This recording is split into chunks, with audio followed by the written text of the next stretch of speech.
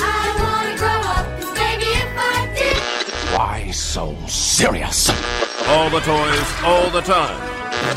I am the game and still getting trying to play you. You know the rules. This isn't a toy. But we bought it at the toy store. We did, but the way I'm using it makes it an adult thing. Are you ready to play the game? Welcome to the Toy Department with Matt Kolsky and Derek Madden. Yeah. It is Friday. It is Toy Department time. I'm Derek Madden. He's Matt Kolsky. How are you this afternoon, sir?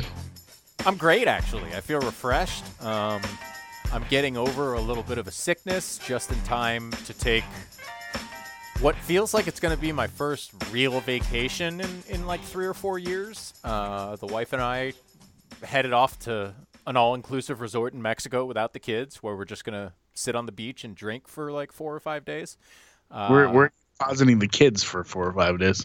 Our wonderful nanny, who took care of my son when he was little and is taking care of my daughter right now, will be taking care of the both of them, along with her husband and daughter for the weekend.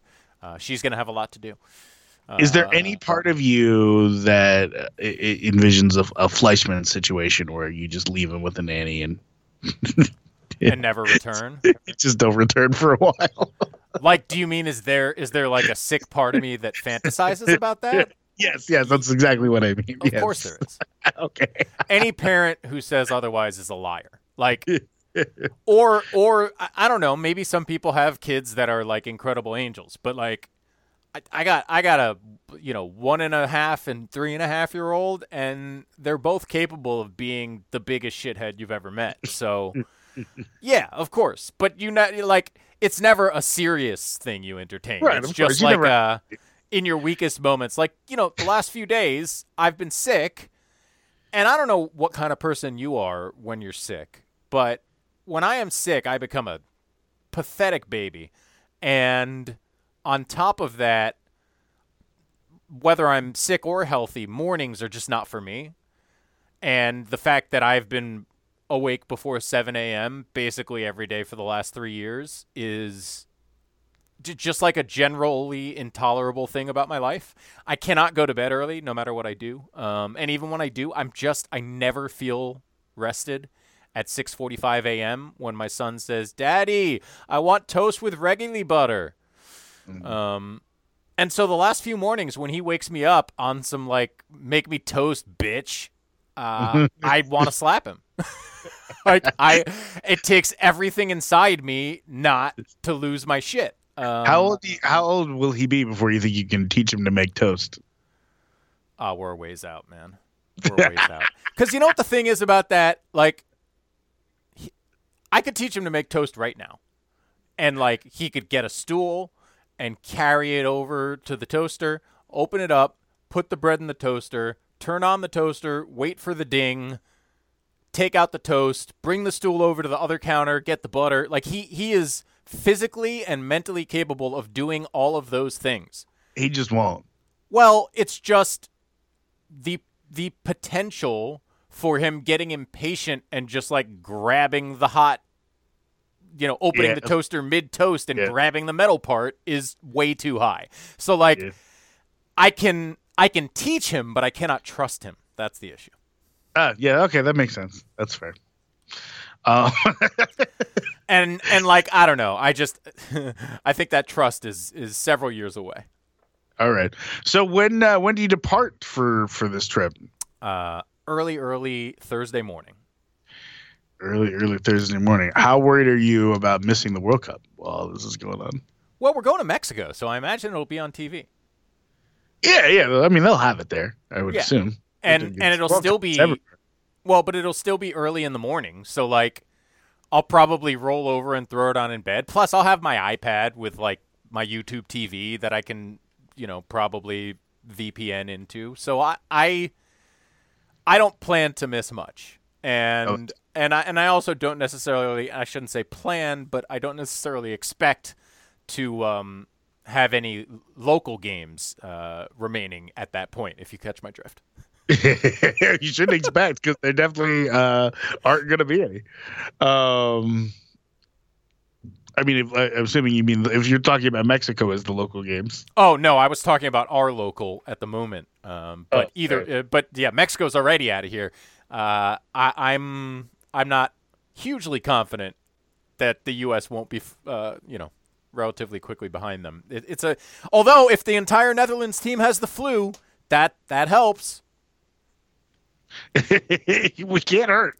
I don't want to break down that game too much because most people won't hear this before that game would be my guess. Like we're already, 16 hours out from that game as we tape this. That's -1, as they say, yes. Yeah, but let me just ask you generally, how do you feel like Team USA represented themselves in the group stage? Very well. I mean, look, they went through 3 games and never trailed and didn't give up a goal in open play. So that just those 2 things alone exceeded any expectation I would have. I would agree. What I mean? I would also say that just from a pace, style, and competence of play level, other than that second half against in the first game, why am I having a senior moment? Wales? Yes. The Wales game? Other than the second half against Gareth Bale and company, they looked really good. They looked like a team that is young and not quite there yet, but has the stuff to be like a legitimate, contender moving forward. No? Yeah, no, I agree. And I think one of the cool things has been seeing the rest of the world get it. Like they see what's going on here. I think a lot of them are scared by our midfield. I mean, I heard the Stadio guys talking about good countries, like saying if they only had the U.S. as midfield, right? Like about contending teams. So well, and by the way, for all of us who suffered through the Michael Bradley years, like. How can you not appreciate Tyler Adams and company? I still think you're too hard on Michael Bradley. I'm not too hard on Michael Bradley. He was the greatest giveaway artist in football history. You came in at the tail end of Michael Bradley when he was starting to lose it. I feel like you didn't appreciate. I watched early Michael Bradley as well. I am not a Johnny-come-lately. Soccer was my most successful sport as an athlete, and I was at World Cup games in 1994. I did not come to it late. Damn it! All right. Anyway, Michael Bradley was good. I stand by it.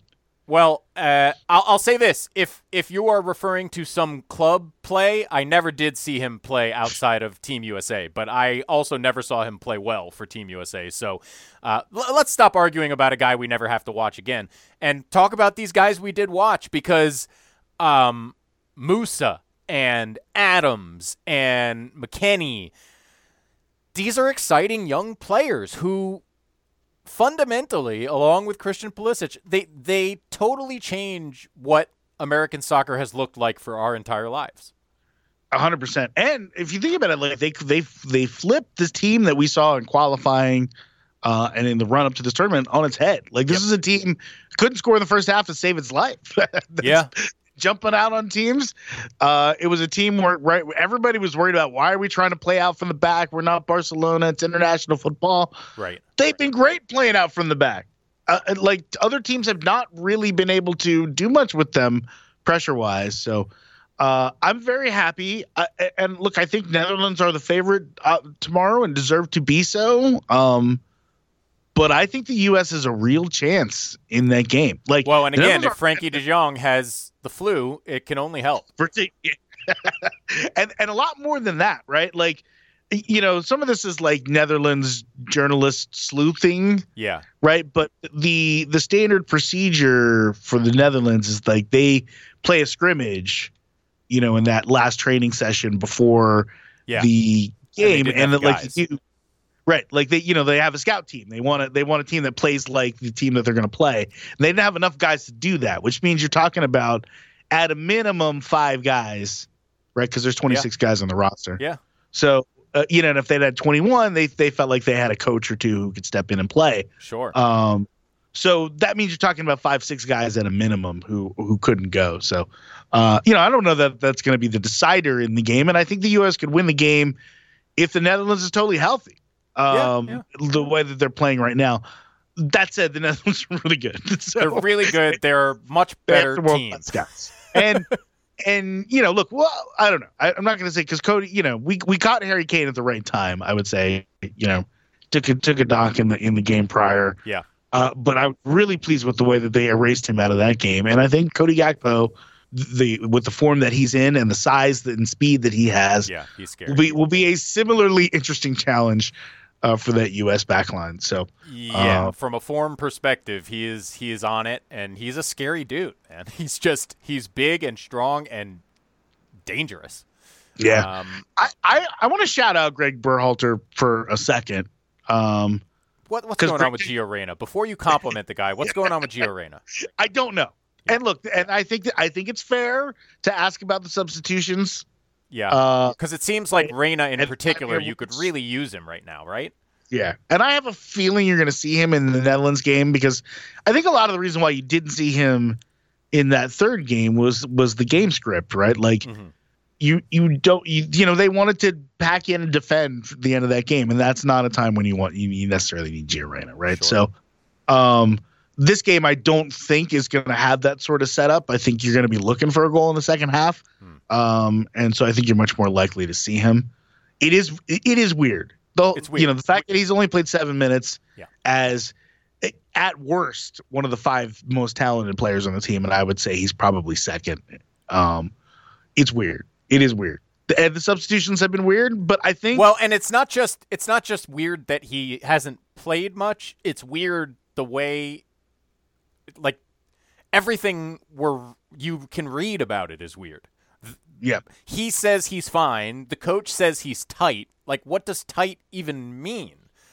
The whole thing is bizarre.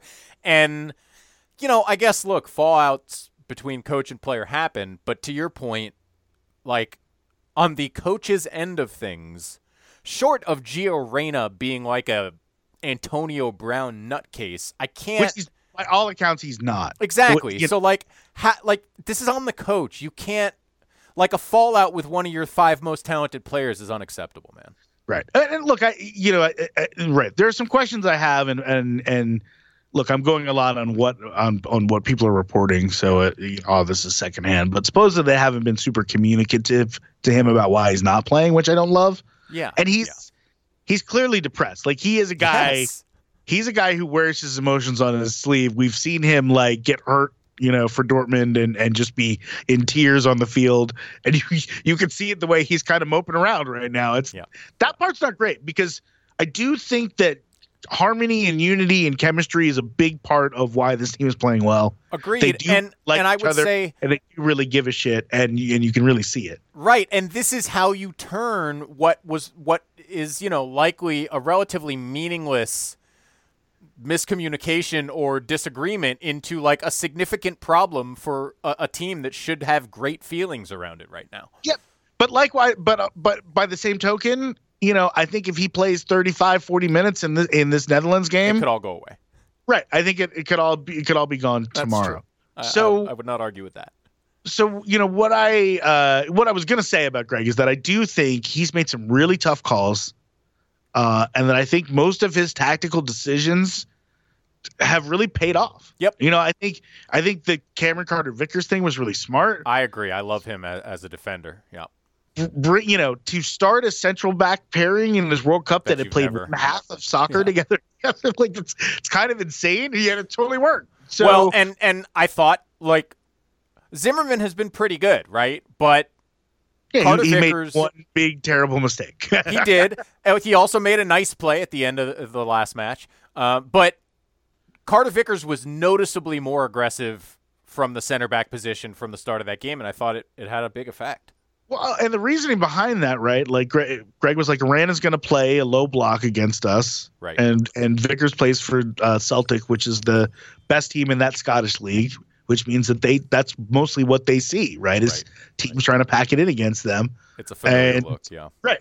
He was well set up to handle that, and I thought he was really tremendous in that game. Agreed.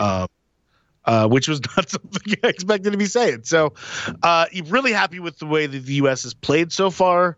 I'm just hoping for a great performance tomorrow. Again, I think it's a game they can win.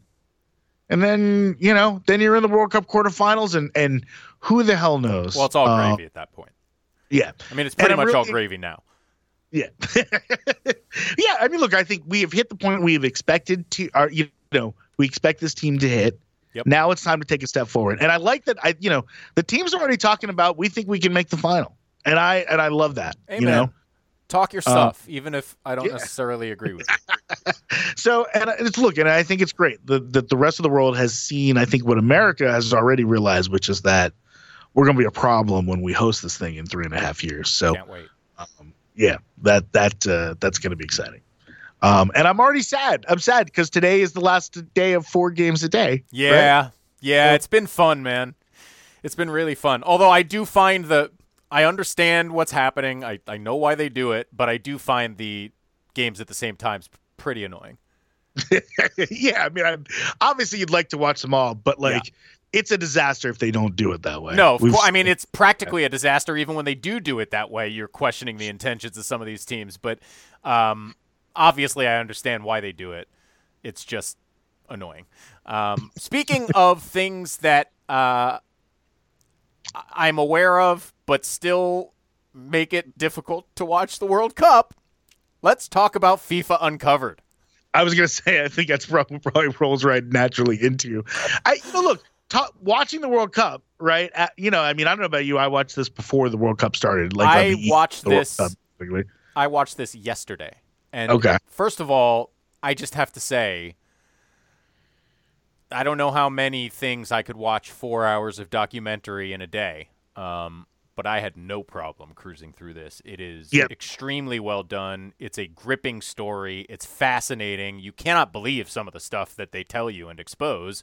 And they get right into it, man. It's like 5 minutes in, you're like corruption, basically. Yeah, and I watched it before, in between, and after watching World Cup games, and it made for a very strange day. Plus taking cold medicine, it was a really weird day yesterday. Yeah, I mean, look, I think if you're just watching the World Cup and just watching it, particularly if you're new to it, you see a lot of things that are kind of like inexplicable. Or like, why is it like this? Yeah. Why are they having this tournament in this place? Yeah. You know what I mean? That has no stadiums. Before you get, never mind the just deplorable behavior of FIFA and the Qatari government at the start of this tournament. All of that stuff. Even if you're ignorant of that, there's all the stuff that doesn't make sense. And then you watch this documentary, and it all comes very sharply into focus, right? About why FIFA is the way that they are. And it's like, if I had one criticism of this documentary, it's that I think they kind of give Infantino, who's the current FIFA president, a little bit of a pass. Well, and he's very much a part of this, which you can see from that bizarre speech that he gave at the beginning of the Cup. It did seem that in a way they were giving him the benefit of the doubt of we can't say for certain if he's just another one of these creeps or if he's just trying to get through the creepiness that was set up for him by the previous regime so that he can be a little less creepy. But I didn't think they gave him a whole pass. I did get the feeling that if they made too many concrete conclusions about him, he would not have appeared in the documentary. That's probably true. I can't believe Sepp Blatter sat down for the documentary. Well, so this is super interesting, that one right? Qatari minister, but I guess that's his job, right? Like his job is to go in there and speak like that. I guess, but not necessarily in a documentary that's excoriating his behavior. Like he could have passed. And I at the beginning, I had the same questions, but I believe the documentary sufficiently answers those questions, and the answer is no more complicated than these men do not believe they've done anything wrong. They still don't believe they've done anything wrong. They can't see it. And it's some of the most incredible cognitive dissonance that I've ever witnessed in my entire life, but certainly in the case of Sepp Blatter. You may be right that the sheikh who's sort of in charge of the Qatari bid and is trying to defend that they didn't do anything wrong, like he is a PR employee. So that may be, for lack of a better term, state-mandated PR. But Sepp Blatter just definitely doesn't think he did anything wrong. Yeah, well, I think that, and I'm sure there's some word for this, you know what I mean, some term for this, but it's sort of like the frog in the boiling water, you know what I mean, where just gets hotter and hotter, and you never realize it's boiling. Yeah, I like there. Well, you have this thing, right? Like, there's this organization that created this world competition that is an incredible event that is meaningful around the world, and of course is going to generate a lot of money, right? like it's just that's the way the world is. It turns out that they were the ones that sort of invented the form for how to generate a lot of money. Yes. But whatever, they have this thing. It's clearly worth a lot of money in today's terms. Mm-hmm. And to me, there's nothing really wrong with saying, okay, let's take this money and distribute it back among the various federations of this. No, that's certainly the right thing to do. But right. It never happened. Enough thing. And then you can sort of see how people go along. Okay, we're giving this out here, and we're giving this out there. And then it just starts to be like, and I'm going to take my 10% cut of that. And then those cuts get bigger and bigger, and then the asks get bigger and bigger, and now the water's boiling in a stew of just corruption. But so, I'm not trying to defend any of the corruption, but I do sort of get, I think, how someone like Sepp Blatter, who's so far inside, and this is the only thing that he's known, just thinks that we're just doing things the way that they're done. Because otherwise, all these people would be embarrassed about these parties that they're throwing and these Rolexes that they're handing out for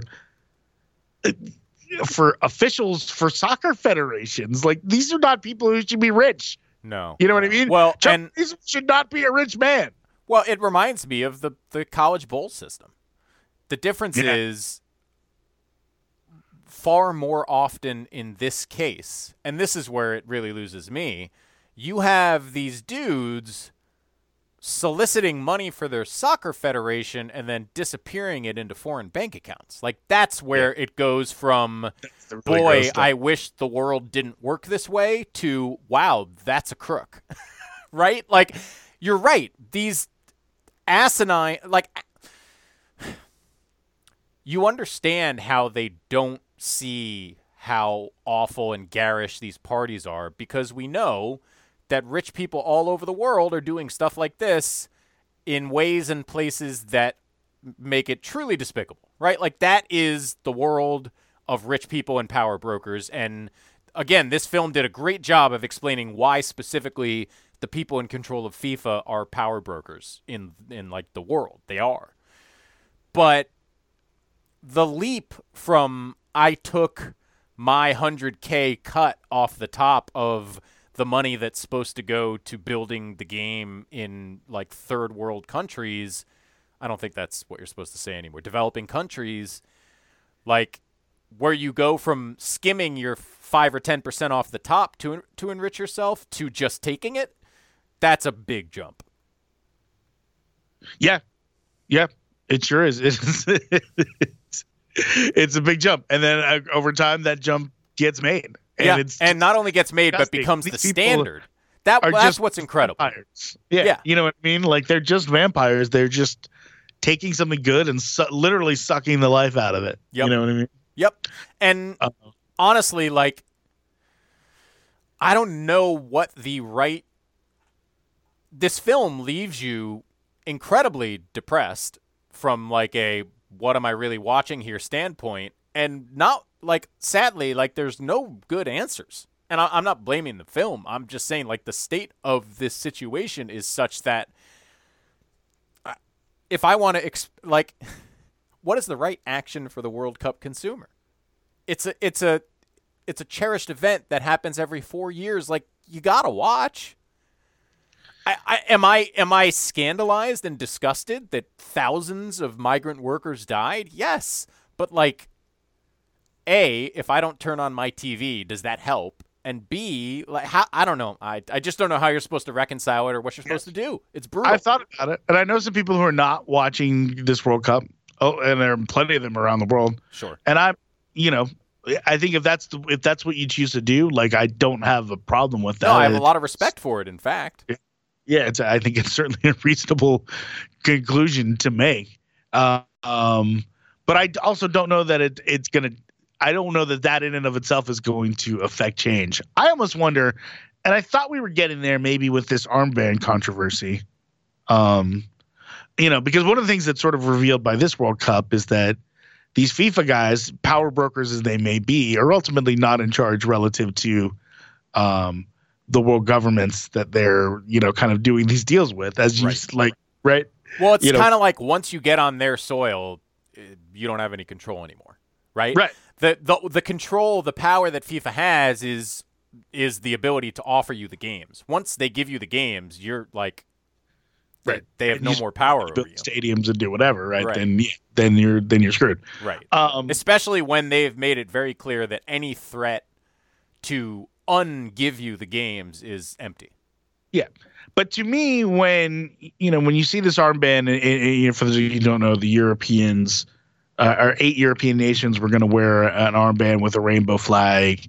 Their captains were going to wear an armband as a protest against Qatar's stand on gay rights. And at the last minute, FIFA came in and said, actually, we're doing this armband initiative and everyone has to wear these armbands. And if you don't, we're going to penalize you on the field for it. And the European countries back down. That to me is where, if you want to affect change, it has to be the federations and the powerful ones, the ones that people want to watch. Yep. Ultimately saying, no, we're not going to have this. We're going to break away and do something different. Yeah. And you got to believe that if like CONCACAF and UEFA both said no, that puts FIFA in a tough spot. Like it's going to be tough to enforce their mandate. Or CONMEBOL, by the way, because CONCACAF obviously is probably one of the most corrupt regions. Yeah. No, sadly. That's true. So, and I'd love to say that not us, but it definitely is us, right? Yeah. Like we were right in there. Maybe it's not us anymore. I'd like to think that. Although it's pretty incredible that they brought in an even dirtier guy to clean up after the first dirty guy. I mean, that like right away. Unbelievable. Yeah. Oh man. It's like, to me, that's the FIFA thing. And that's what, I kind of think that's what Johnny Infantino is, right? I think he's the next, he's Jeffrey Webb, basically, right? Talks a good game, and then the second he sits down at the table is like, all right, I want an even bigger bribe than the last guy. Yeah, could be. I mean, I think we'll really find that out at the next round of location selection and whatnot, because this U.S., Mexico, Canada thing was clearly damage control, right? Yes. Well, I don't know about damage control. But yeah, I mean, I think after the U.S. got passed over twice, they were going to figure out a way. Yeah, well, I mean, the U.S. got passed over twice, but also just like everybody in the room agreed that the 2 worst bids got the last 2 worst World Cups, which is pretty incredible. So like just a credible group of countries that without like obvious glaring human rights issues, like they had to. But if we end up back in Russia or whatever, I'm trying to think of other countries that would clearly compromise. Saudi Arabia. Yeah, it's going to happen again. I feel like Europe will get the one after this because they just sort of are due. But I don't. Who knows? Yeah. And and I don't know that this one is exempt from anything either, right? Like I was just talking to somebody who lives in LA, and I was like, I think you'll get the finals, but it's at the same time, it's conceivable that Jerry Jones could bribe his way to that final being in Dallas. Oh, 100%. And it wouldn't shock me if that's the case. 100%.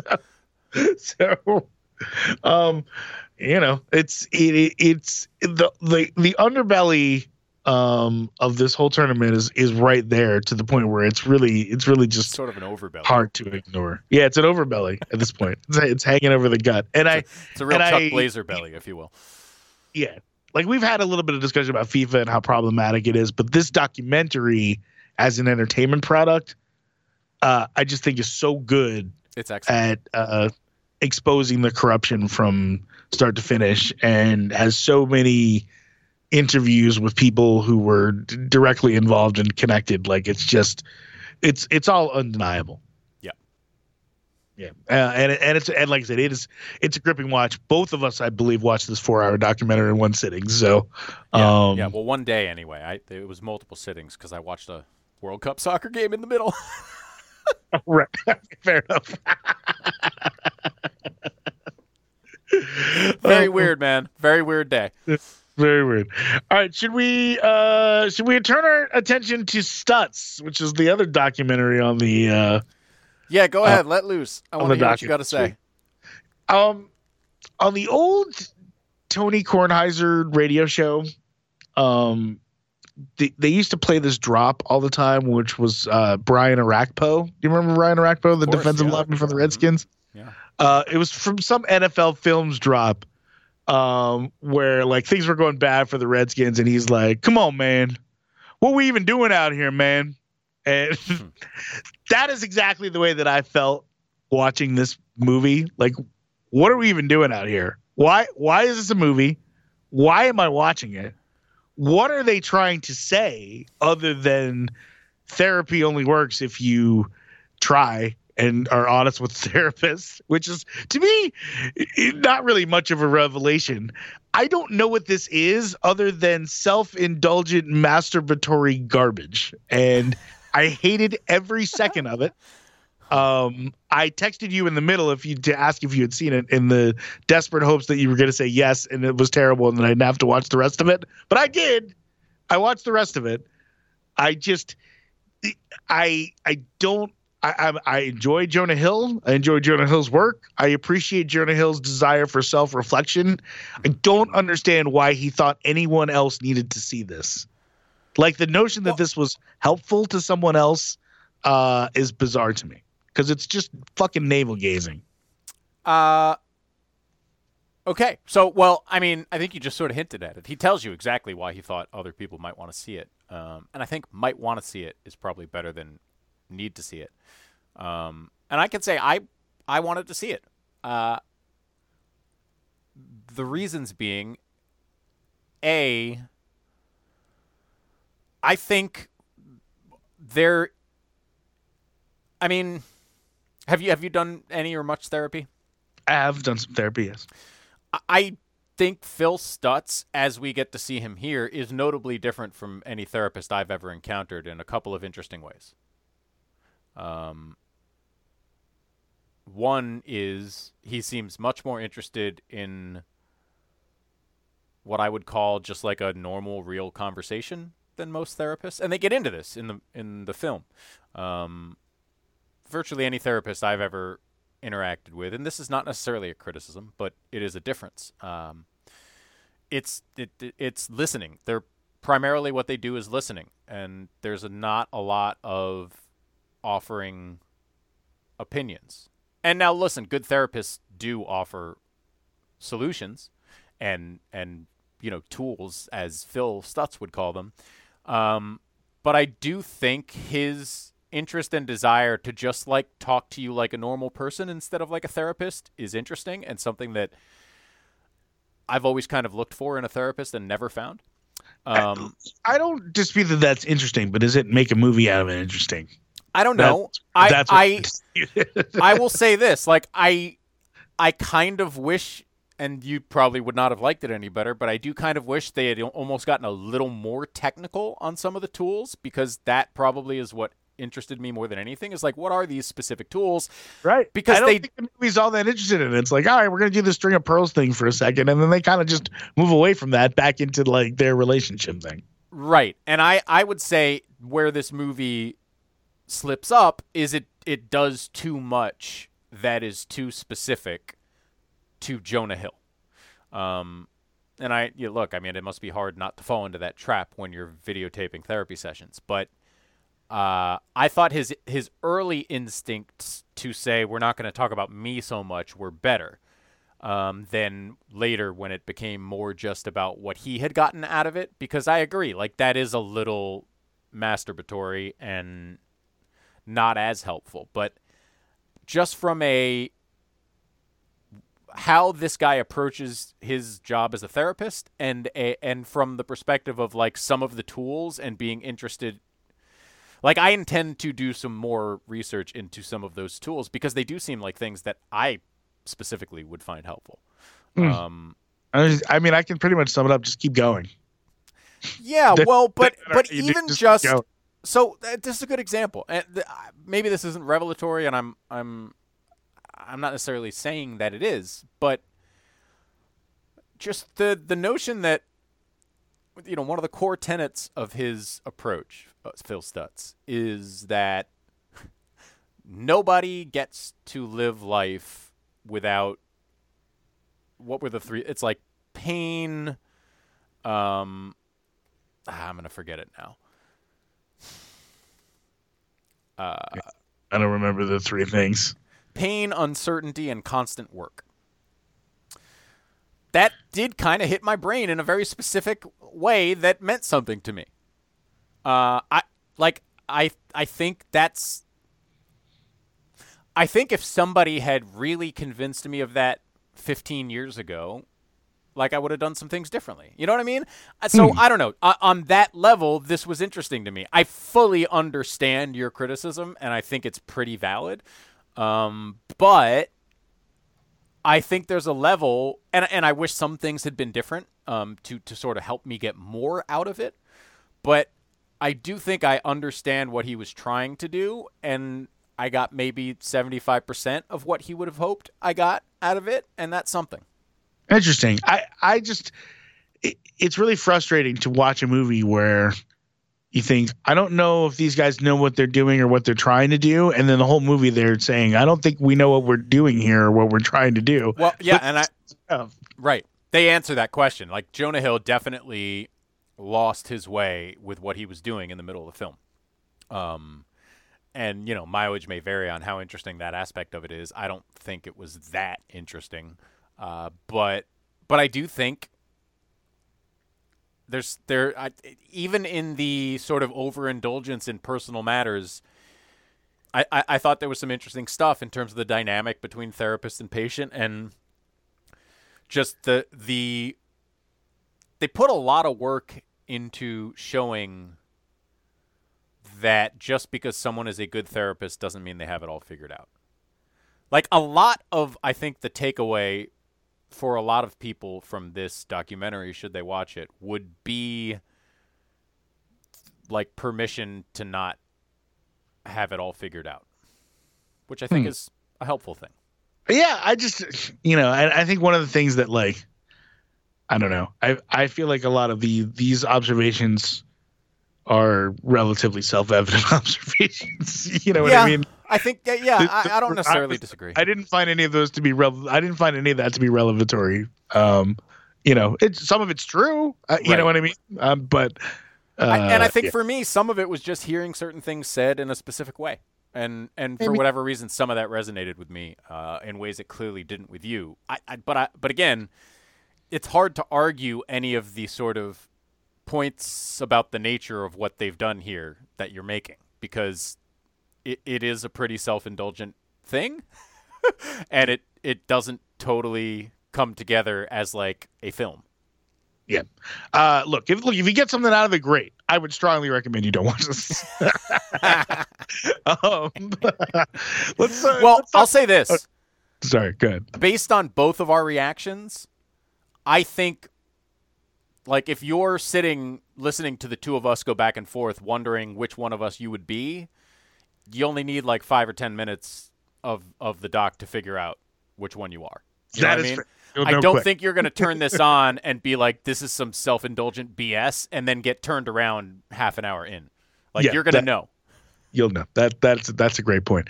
And that's actually a nice little segue into Chippendales for me, because this is a show where I did not know.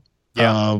If I had watched this, if I had stopped after one, which I think was originally where I was going, I don't think I would have given Chippendales a very good review because I didn't.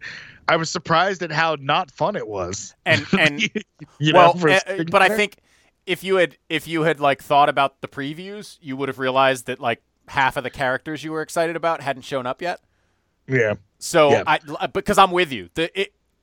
And it wasn't like it was like pilot-y. It was just not awesome. Right. Not awesome. Just not a very good first episode. But no. I did stick around for episodes 2 and 3, and now I'm in. Well, to me, episode 3 was the clincher. Like, episode 2 was better than 1 for sure, but episode 3 was a thrill ride, man. And Juliette Lewis is Juliette Lewising so fucking hard, and I just love it. And by the way, Murray Bartlett, who we last saw as the hotel manager. I didn't even realize it. He's unrecognizable. Here's another one. Do you realize who played the psychopath in the first episode? No. That's Dan Stevens of Legion fame. Oh, no way. Oh. Yeah. And I didn't realize that until I looked up to make sure I was right about Murray Bartlett, and I was like, holy shit, that was Dan Stevens? He was good. It just wasn't a great episode because, again, it was just depressing and dark and not that entertaining. But boy, once you get Murray Bartlett and Juliette Lewis in the club, just sign me up, man. I want to shout out to Annalee Ashford, who she's great too. A lot of things, including the what was the sex show there? She was with Lily Kaplan. Lizzie Kaplan is Masters of Sex. Kaplan. Yeah, Masters of Sex. There you go. No, but I was thinking you were when you said the sex show. It's so funny. I thought you were talking about impeachment, where she was Paula Jones, I believe, right? Right. Yeah. No, she's buzzy right now. Sex shows. Over the years. Yeah. But I think she's been tremendous in this. And like when Kumail comes back from India, and she's like kind of trying to get him to like be a person, and the acting in that scene is tremendous, both in the dialogue and the way that she plays some things unsaid on her face. Yep. Like really good stuff. And I thought she was just as good in the like relatively silly cocaine scene in the bar. Yeah, like for sure. She's doing a hell of a job. I totally agree. And look, man, I mean, like she's not breaking new ground, but they hired Juliette Lewis to do a thing, and she is doing the fucking thing. Yes, she is. Like even more so than she was in Yellow Jackets. It's really turned up to 11, and I just like it gives me flashbacks to like Natural Born Killers, and it makes me happy, man. Yeah, no, it's nice, and I think as there's more conflict and success for this, I'm excited for where this is gonna go. Yep. And I'm glad to say it because, like I said, I was pretty down after the first one, so. Yeah, agreed. So good job, Chippendales. Thumbs up, Chippendales. Welcome to Chippendales. I heard a very interesting interview, by the way, with the writer creator, who was also. I mean, it was the Marc Maron interview. He was also the Robert Siegel is his name. Also did Pam and Tommy, and his sort of first big break was Big Fan, the Patton Oswalt movie. He's a really interesting. Oh yeah, I really like Big Fan. Yeah, he's a fascinating guy with an interesting perspective who, interestingly enough, cut his teeth at The Onion. Oh, okay. Yeah. Would recommend that WTF episode. Robert Siegel. Yeah, and if you haven't seen Big Fan, it's great. A really good movie and very unique. Like Oswalt performance. There are not a lot of movies like that one. No, 100%. Wednesday.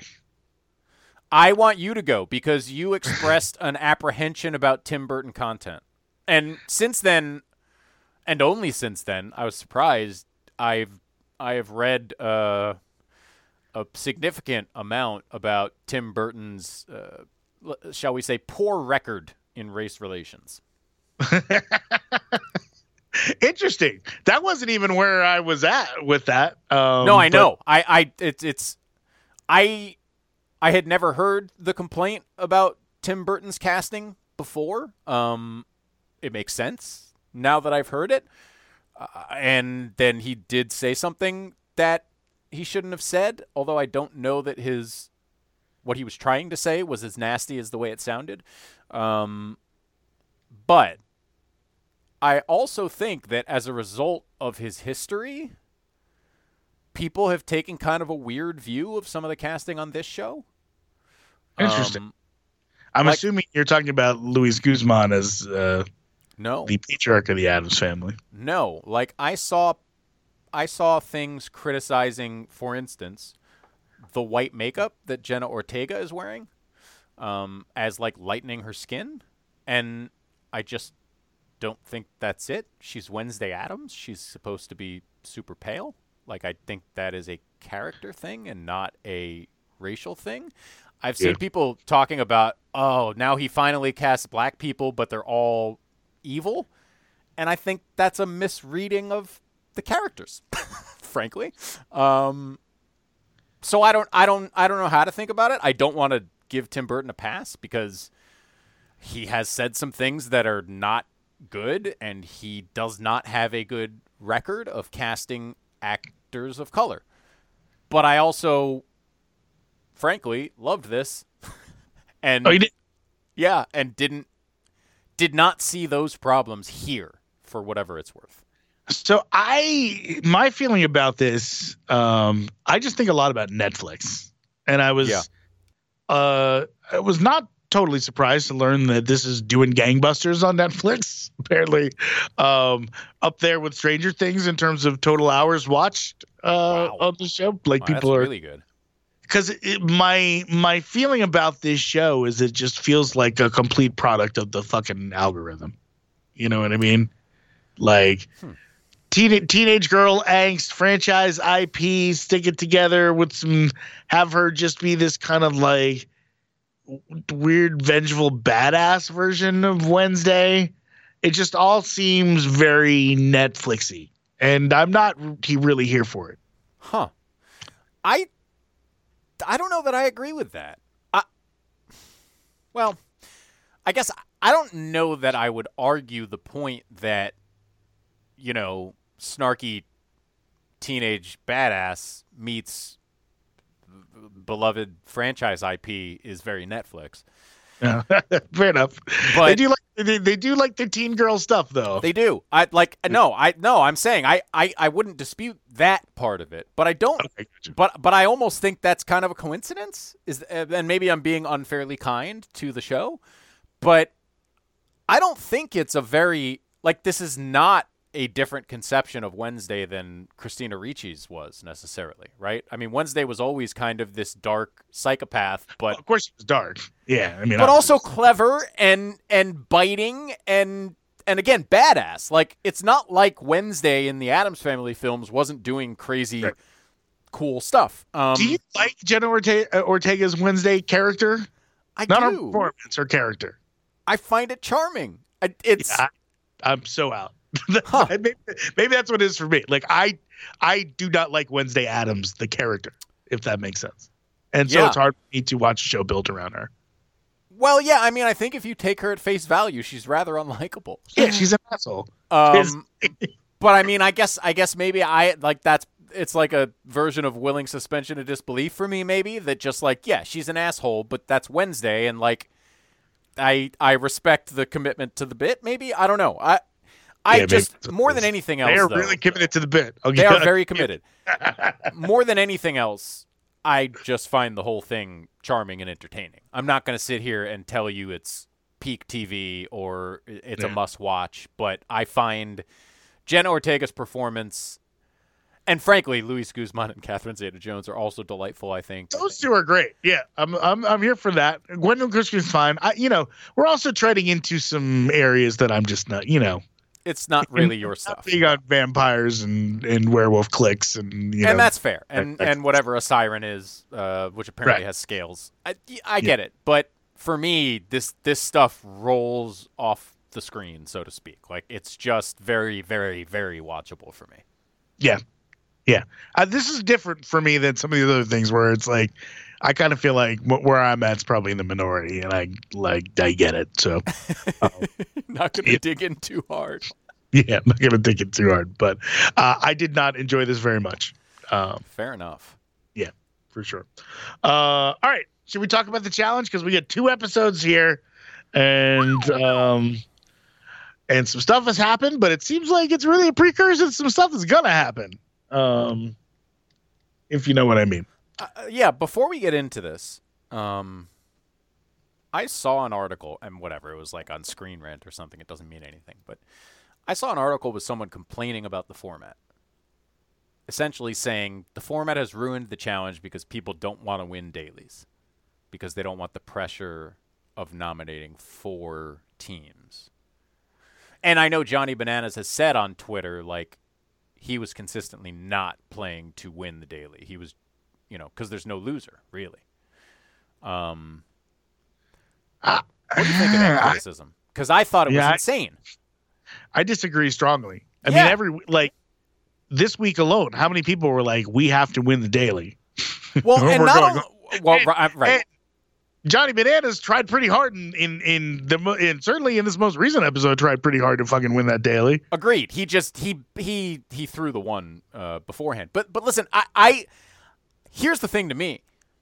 Like, okay, even if I grant you that this game design makes, playing in the middle a viable strategy, first of all, I would say that makes it different from almost no challenge seasons ever, because playing in the middle is always a viable strategy.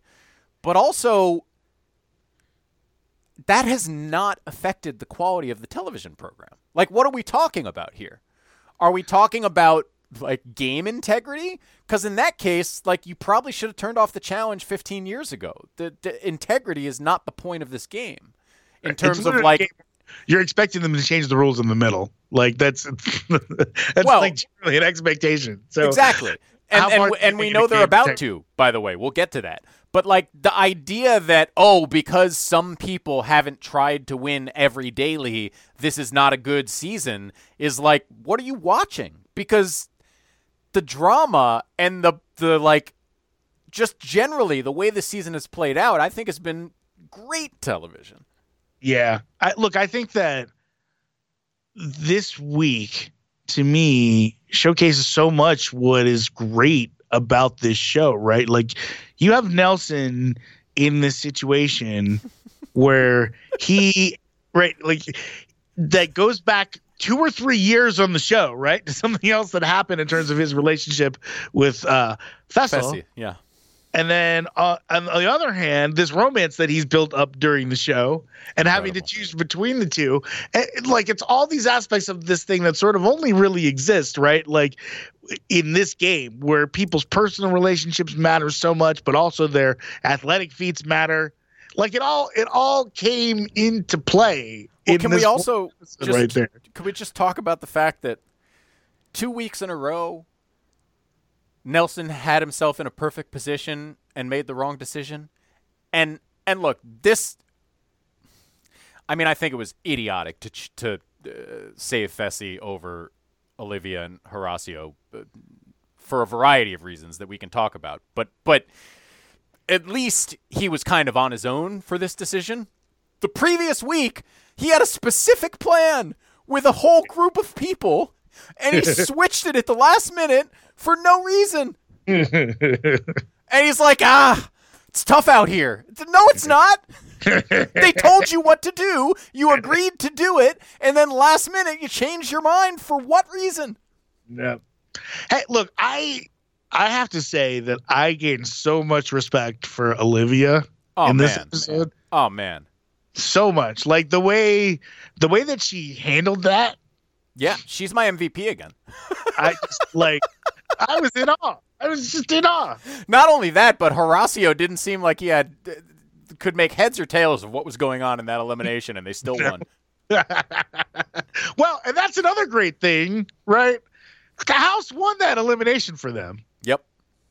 And that's one of those situations where, if you were going to be the guy that tries to flip the house on its head, You know what I mean? The house is going to try to flip back. That's right. You know what I mean? You can't be mad at that. That's just what's going to happen. If you declare war against a bunch of powerful people, there's going to be some fallout from that, right? That's right. So, and the Michelle. First of all, thank God, thank God, Michelle is gone, because I just can't listen to her anymore.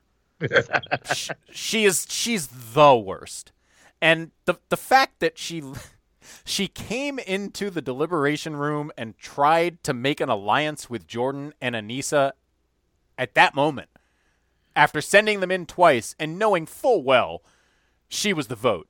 Like, at least Jay came in there and was like, "Oh, never saw this coming."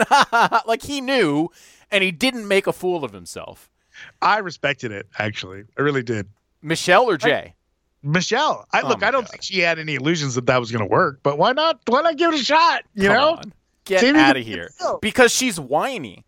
She wasn't. It wasn't like when they threw her in. She wasn't like, she knew. Look, it's very important to me that in my life I never ever see that woman again.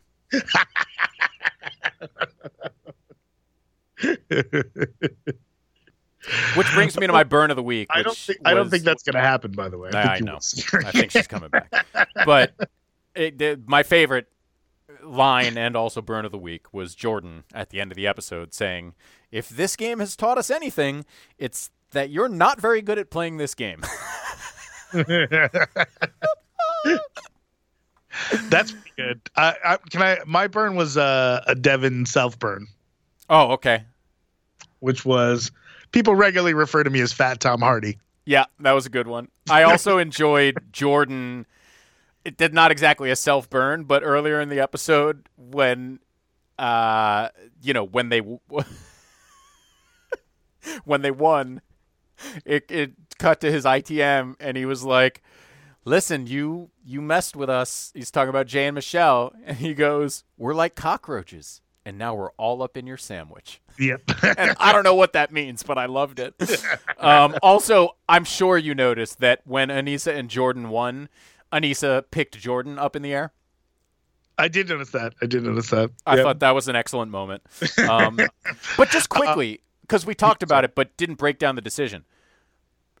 When Nelson's in the spot, and by the way, they set it up so well, as they always do. The producers of the challenge are undefeated. But you knew from the moment that the four teams got picked, and Nelson and Nerys are both like, "Boy, anything can happen as long as we're not the ones who pull the safe dagger and have to make this choice." It's like, oh, they're definitely pulling the safe dagger on their faces, and the camera didn't even need to pan into them. No. They were just there in the background. Yep. Just the looks on their faces. Crushed. When they say that, it's like, that's unbelievable. No one has ever been so upset to be saved. It was unreal. And I thought, as much as you understand the choice that they're setting up, right? And theoretically, it's a tough decision.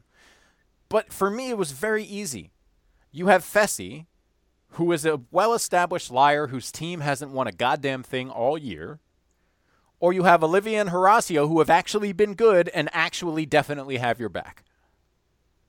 It's an easy choice. And Fessy, I've been saying it for weeks. Yeah. He's a guy you want to get out of this game. That's right. You do. That's right. And you want someone else to take care of it, ideally. Right, yeah. Now, one caveat to all this is I do wonder, and I'm probably giving Nelson too much credit, but I do wonder if part of his calculus, because the only way I can understand this is to think that maybe part of his thought process was, whoever I put down there is probably going to win, and I'm more afraid of Fessy. I feel like I can talk myself out of it better with Olivia than Fessy. Oh, that's interesting. Because if Fessy went in, logic, because here's for one, I think that I don't think you could assume that Jay and Michelle weren't going to win that game. It actually is Jay's type of game, and I think absent the house making it really difficult for them, they would have won that game. That's what I suspect.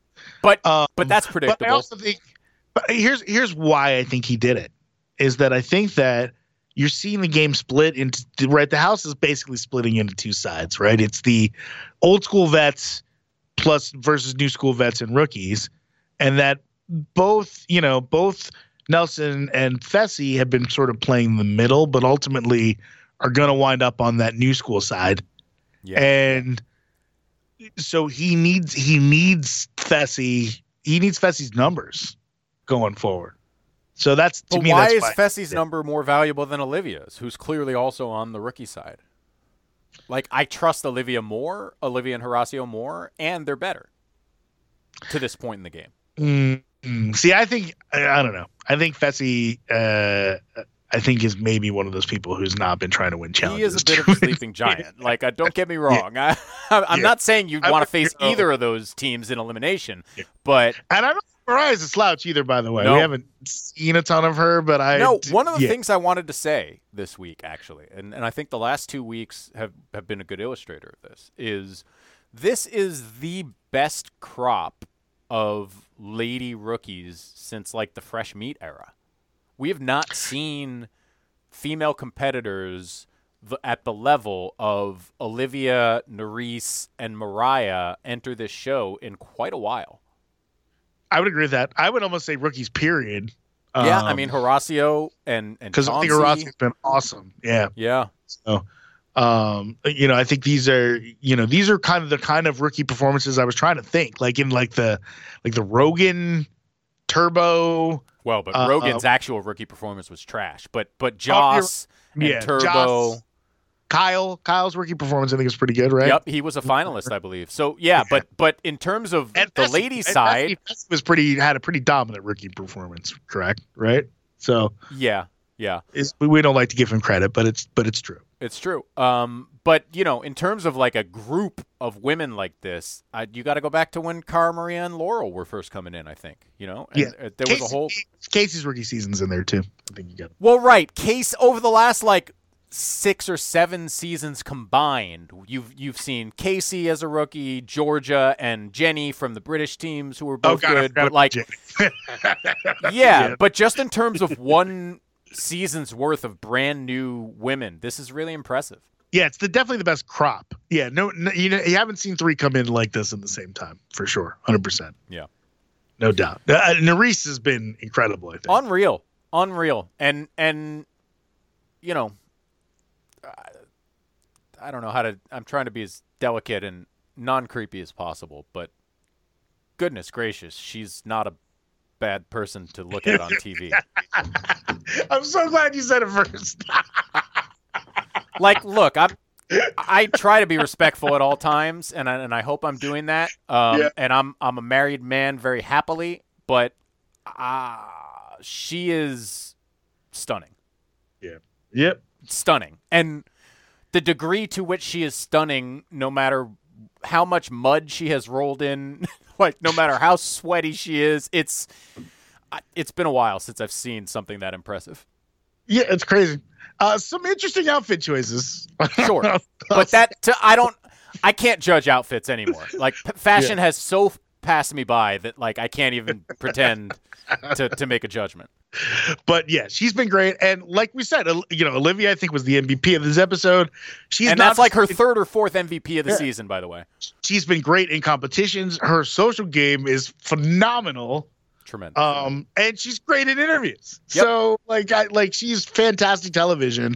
I don't know where they found her, but good on them. She's great. Yeah, no, they've done a really good job, and I continue to think this season has really been excellent, and I look forward to watching more. Me too, particularly because there's going to be a twist.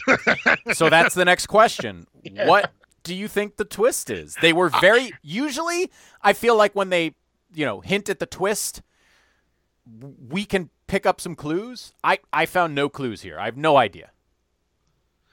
It's hard for me to say. It feels like it's the right time for a twist in this game because now the game is sort of broken out in where you can see the sides a little bit, and that's usually when they like to shake it up. Yeah. So I don't know if it's going to be as simple as unpartnering people, but it seems like you just can't do that in a game called Ride or Dies, right? No, I don't think they can unpartner, but they can change the elimination format because it's getting to be a small group to have to choose 4 teams to go in. Yeah, and so I think I think you've hit on it right there. I think the most likely thing is that the loser last place automatically goes in, right? That's, I think, probably the switch. Could be something like that, but it could also be something that maybe gives the daily winner even more power. Because right now... Well, and there was an illusion, I think, to that. Yeah. Right now, they essentially have all the power, but it's still somewhat random in terms of who the second team to go in ends up being. But if you basically gave the winners power to dictate both of the teams in elimination, that would be massive. Yeah. I'm really shocked that somebody was bitching about the form because I really love the extra layer of strategy. I totally agree. And bringing the randomness into it. Yeah. I completely agree. Again, if your goal is to have maximum effort from every team at every daily challenge, then I guess I understand what you're saying, but I don't know why that, of all things, would be the goal. Never been the goal. Yeah, exactly. By the way, speaking of burn of the week, this was the previous week. I don't know if we were going to do both burns, but did you catch TJ with the very subtle Nelson burn when after they won the daily in the 2 episodes ago? He was like, what a great performance from you guys. I mean, Nelson, you're doing your thing. Nerys came in with the brains. Just like very subtly. I did get to that. That was an incredible moment. But it's accurate, right? Like it's 100% accurate. Yeah, that's why TJ Burns can often be the best because there's always like a nice degree of truth in them. I also wanted to say I love a car challenge. You know, like when they do when they're bringing out the trucks, or the stunt drivers, it's always good television. Leaping car to car is excellent, and I thought it was an incredible look at the sort of specialness of 2 of the greatest competitors in this game's history with Bananas and Jordan. I mean, look, Jay was really good at that, and you would expect him to be. He's a rock climber. This is his sort of thing, right? He even said it when they got there, like, this is my shit. But Jordan has one hand, and Johnny Bananas is 40 years old. So I think we can say by definition it's not necessarily their shit. And those 2 guys, they're just the guys, along with CT, who knows how you explain it. But for whatever reason, every wacky random thing they make you do on this show, whether it's jumping from car to car to pick up imaginary keys or smearing yourself with honey, those guys are just good at it. Like Johnny Bananas and Jordan are just good at this game. Bananas at 40 should not be the best or one of the top 2 at jumping across cars. Like Chauncey and friggin' Nelson and these young, athletic, in perfect physical shape guys should be killing him at that. But he's Johnny Bananas, man. He's just got a gift. Can we talk about, did you at all try to imagine the experience as men who have crossed the 40 barrier of turning 40 in that house full of 25-year-olds? Yeah, it's got to be so weird. Just how weird that must be. It's got to be so weird. Because I can tell you, like, I have friends who are still in their 20s, and just, like, hanging out with them in a very chill, normal way can be weird at times. So, yeah, like, the notion of turning 40 while watching Fessy bed hop between, like, I can't imagine what that must be like mentally. But if anyone's equipped, it's Johnny Bananas. Is there? I mean, it seems like there might be a Johnny Mariah romance happening here. Yeah, I don't know where that started, but it almost seemed like it was taken for granted in this episode. So I don't know. I don't know what's up with that. Yep, me neither. But I hope we get to find out more about that. Yeah, I mean, he does have a history of finding attractive rookies to kiss. So, do you find yourself rooting for anyone at this point in the game? Yeah, I'm totally torn between 3 teams, really. and it's all about the 3 women that I think deserve a title, and I'd love to see get it. And that's Aneesa, Nany, and Tori. And ironically, I think the one who probably deserves it the most from her consistent performance is Tori, but the ones I want to see get it the most are probably Aneesa and Nany, just because of their long tortured histories on this show. And I think all 3 of them have a really, really legitimate chance to win. So those are my teams. It's a very Leroy season from Nany. I feel like where it's like it's not quite the same in that like it hasn't been stated that this is her last ride, and in fact, if she doesn't win, I would expect her to come back. Yeah, but agreed. But there's just a different vibe about her. It just feels like a last best chance in some ways. Yeah. Like where you can tell that she sees it there for her. And so I do find myself compelled to get that. And look, Tori and Devin are an easy team to root for. And I really like that Tori's really stuck up for Devin. Yep. Because I'm kind of with her on I think he's an underrated physical player. Yeah. In this game. I think that people are aware that he's, a politicker. Yep. But I think he's actually pretty good at just doing these challenges and playing the games. Well, I think part of it is that he can't when he entered the game. You kind of earn your reputation early in the challenge, right? And it can be hard to override that. That's kind of true in life, I think. But he definitely came in the game as a sub-average physical competitor and an above-average political competitor. And I think he has steadily progressed and gotten in better shape until he's above average on both.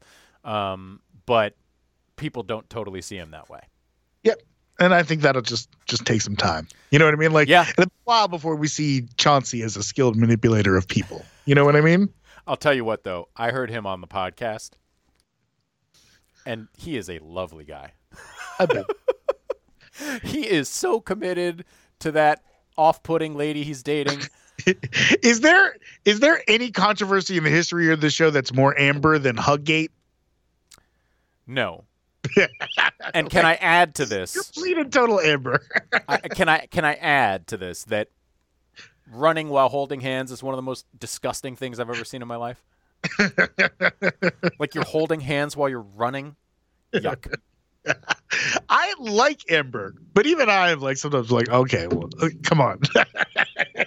It's one of these things that nobody trusts this poor woman, and she hasn't really done much to deserve that other than Darrell trusts her completely, but most people don't, and obviously Chauncey trusts her as well. Right. No, I mean, look, she has her allies, but the vast majority of the house is she's a snake. I don't trust her.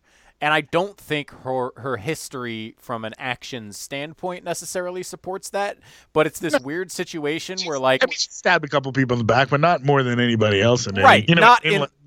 Sometimes the game necessitates you doing that. 100%. Sometimes you have no choice. And more to the point, she's just I feel like she had the reputation before she did anything. And yet it's one of these weird things where even though I can't point to specific evidence that suggests she deserves this treatment, I totally get it because she rubs me the wrong way too. I don't know what to tell you. She's off-putting. She's an off-putting person. I just think she has her quirks. That's what I'm going to land on. Because I get it. I like her. I enjoy her. I always have. And I think she's really good. But yes, she does occasionally do some stuff where you're like, what? Come on. She also just says some things that are head scratching. She spent half of that previous episode where she ended up getting put in talking about how she was protecting Nelson and Nerys. And it's what? How? By doing what? You haven't. I don't get that at all. You haven't protected anybody in any way. You're not doing anything. Right, you're not winning challenges, so how are you protecting anyone? Yeah, she just, and again, that's not a fucking felony, it's just a weird, silly thing to say that's not true, but she just, she rubs me the wrong way, man. I got one more question for you. So Jordan and Nerys have a little budding romance going. Seems that way. Yeah, out of nowhere. That was a surprise. Nerys said, "We have so much in common." What do you think Jordan and Nerys have in common? I have no idea. Because I had no idea. But here's what I would tell you is rather than focus on that comment, I focused on the other thing she said about Jordan in an ITM, which was, man, watching him compete's kind of sexy. Yeah, well, once she said that, I'm like, oh, it's on. Yeah. They're leaving that in with, if there's not a reason to have it in. No, and I mean, I'm not trying to get with Jordan, but I get it. He's badass. No, I get it too. And, it's when you think about it, right, from a romantic standpoint, to go from All-Stars, where he not only patched things up with Naya, but in a really nice, lovely way. Yeah. They got things together. And then to kind of have this sort of denouement with Tori, what I mean? I'm not sure that's happened. I feel like the jury's still out on that. Things may start to flare up again. Yeah, that may be tested. Right. I'm not sure. Yeah. I'm not sure it's going to be all peaches and cream for Jordan the rest of the way. But there's no doubt he is a better and more likable person than he was years ago on this show. Just so and he's perfected the right amount of dick. He has harnessed his asshole to a very productive level. He left some around just enough to keep it interesting. You know what I mean? Because you got to stand up for yourself. You don't want to turn yourself into a doormat. But he is really walking the fine line between terrible asshole and legitimate kind competitor in a very artful way. Yep. Yeah, I'm here for it. Well, and I think, he's probably 32 or something. You get to know yourself a little better and you learn how to behave. Yeah. Look, it's one of these things, it's because, we watched this at home with my parents over the Thanksgiving holiday. And I definitely got, especially from my dad, some, why do you like this show and these people? You know what I mean? And it's watch, you really do watch them grow up on television. Johnny Bananas was a 20-something frat guy when I met him. You know what I mean? And today he's 40 and he's a different person. And I've watched all of that happen on television. You know what I mean? Veronica, Darrell, Anissa. Yeah, there's so many of these people that I've known now. You know what I mean? And even the Nelson generation now. You know what I mean? Yeah. And by the way, the whiny garbage from Michelle and Jay made me long for the days of Team Young Buck with Hunter and Nelson and Corey. Yes. Oh man. I love the show and I and it keeps getting better. So I think I'm here for a while. Yeah, we're not going anywhere. All right, should we do some homework? Let's do it. Okay. We're gonna watch a show called The Flat Chair. This is on Paramount Plus. You made it sound like two words, but it's The Flat Share. Oh, I thought it was two words. Oh no, like sharing a flat. Oh, Flat Share. Yeah. Oh, I thought it was like a piece of furniture that was flat, the flat chair. Nope. It's Flat Share.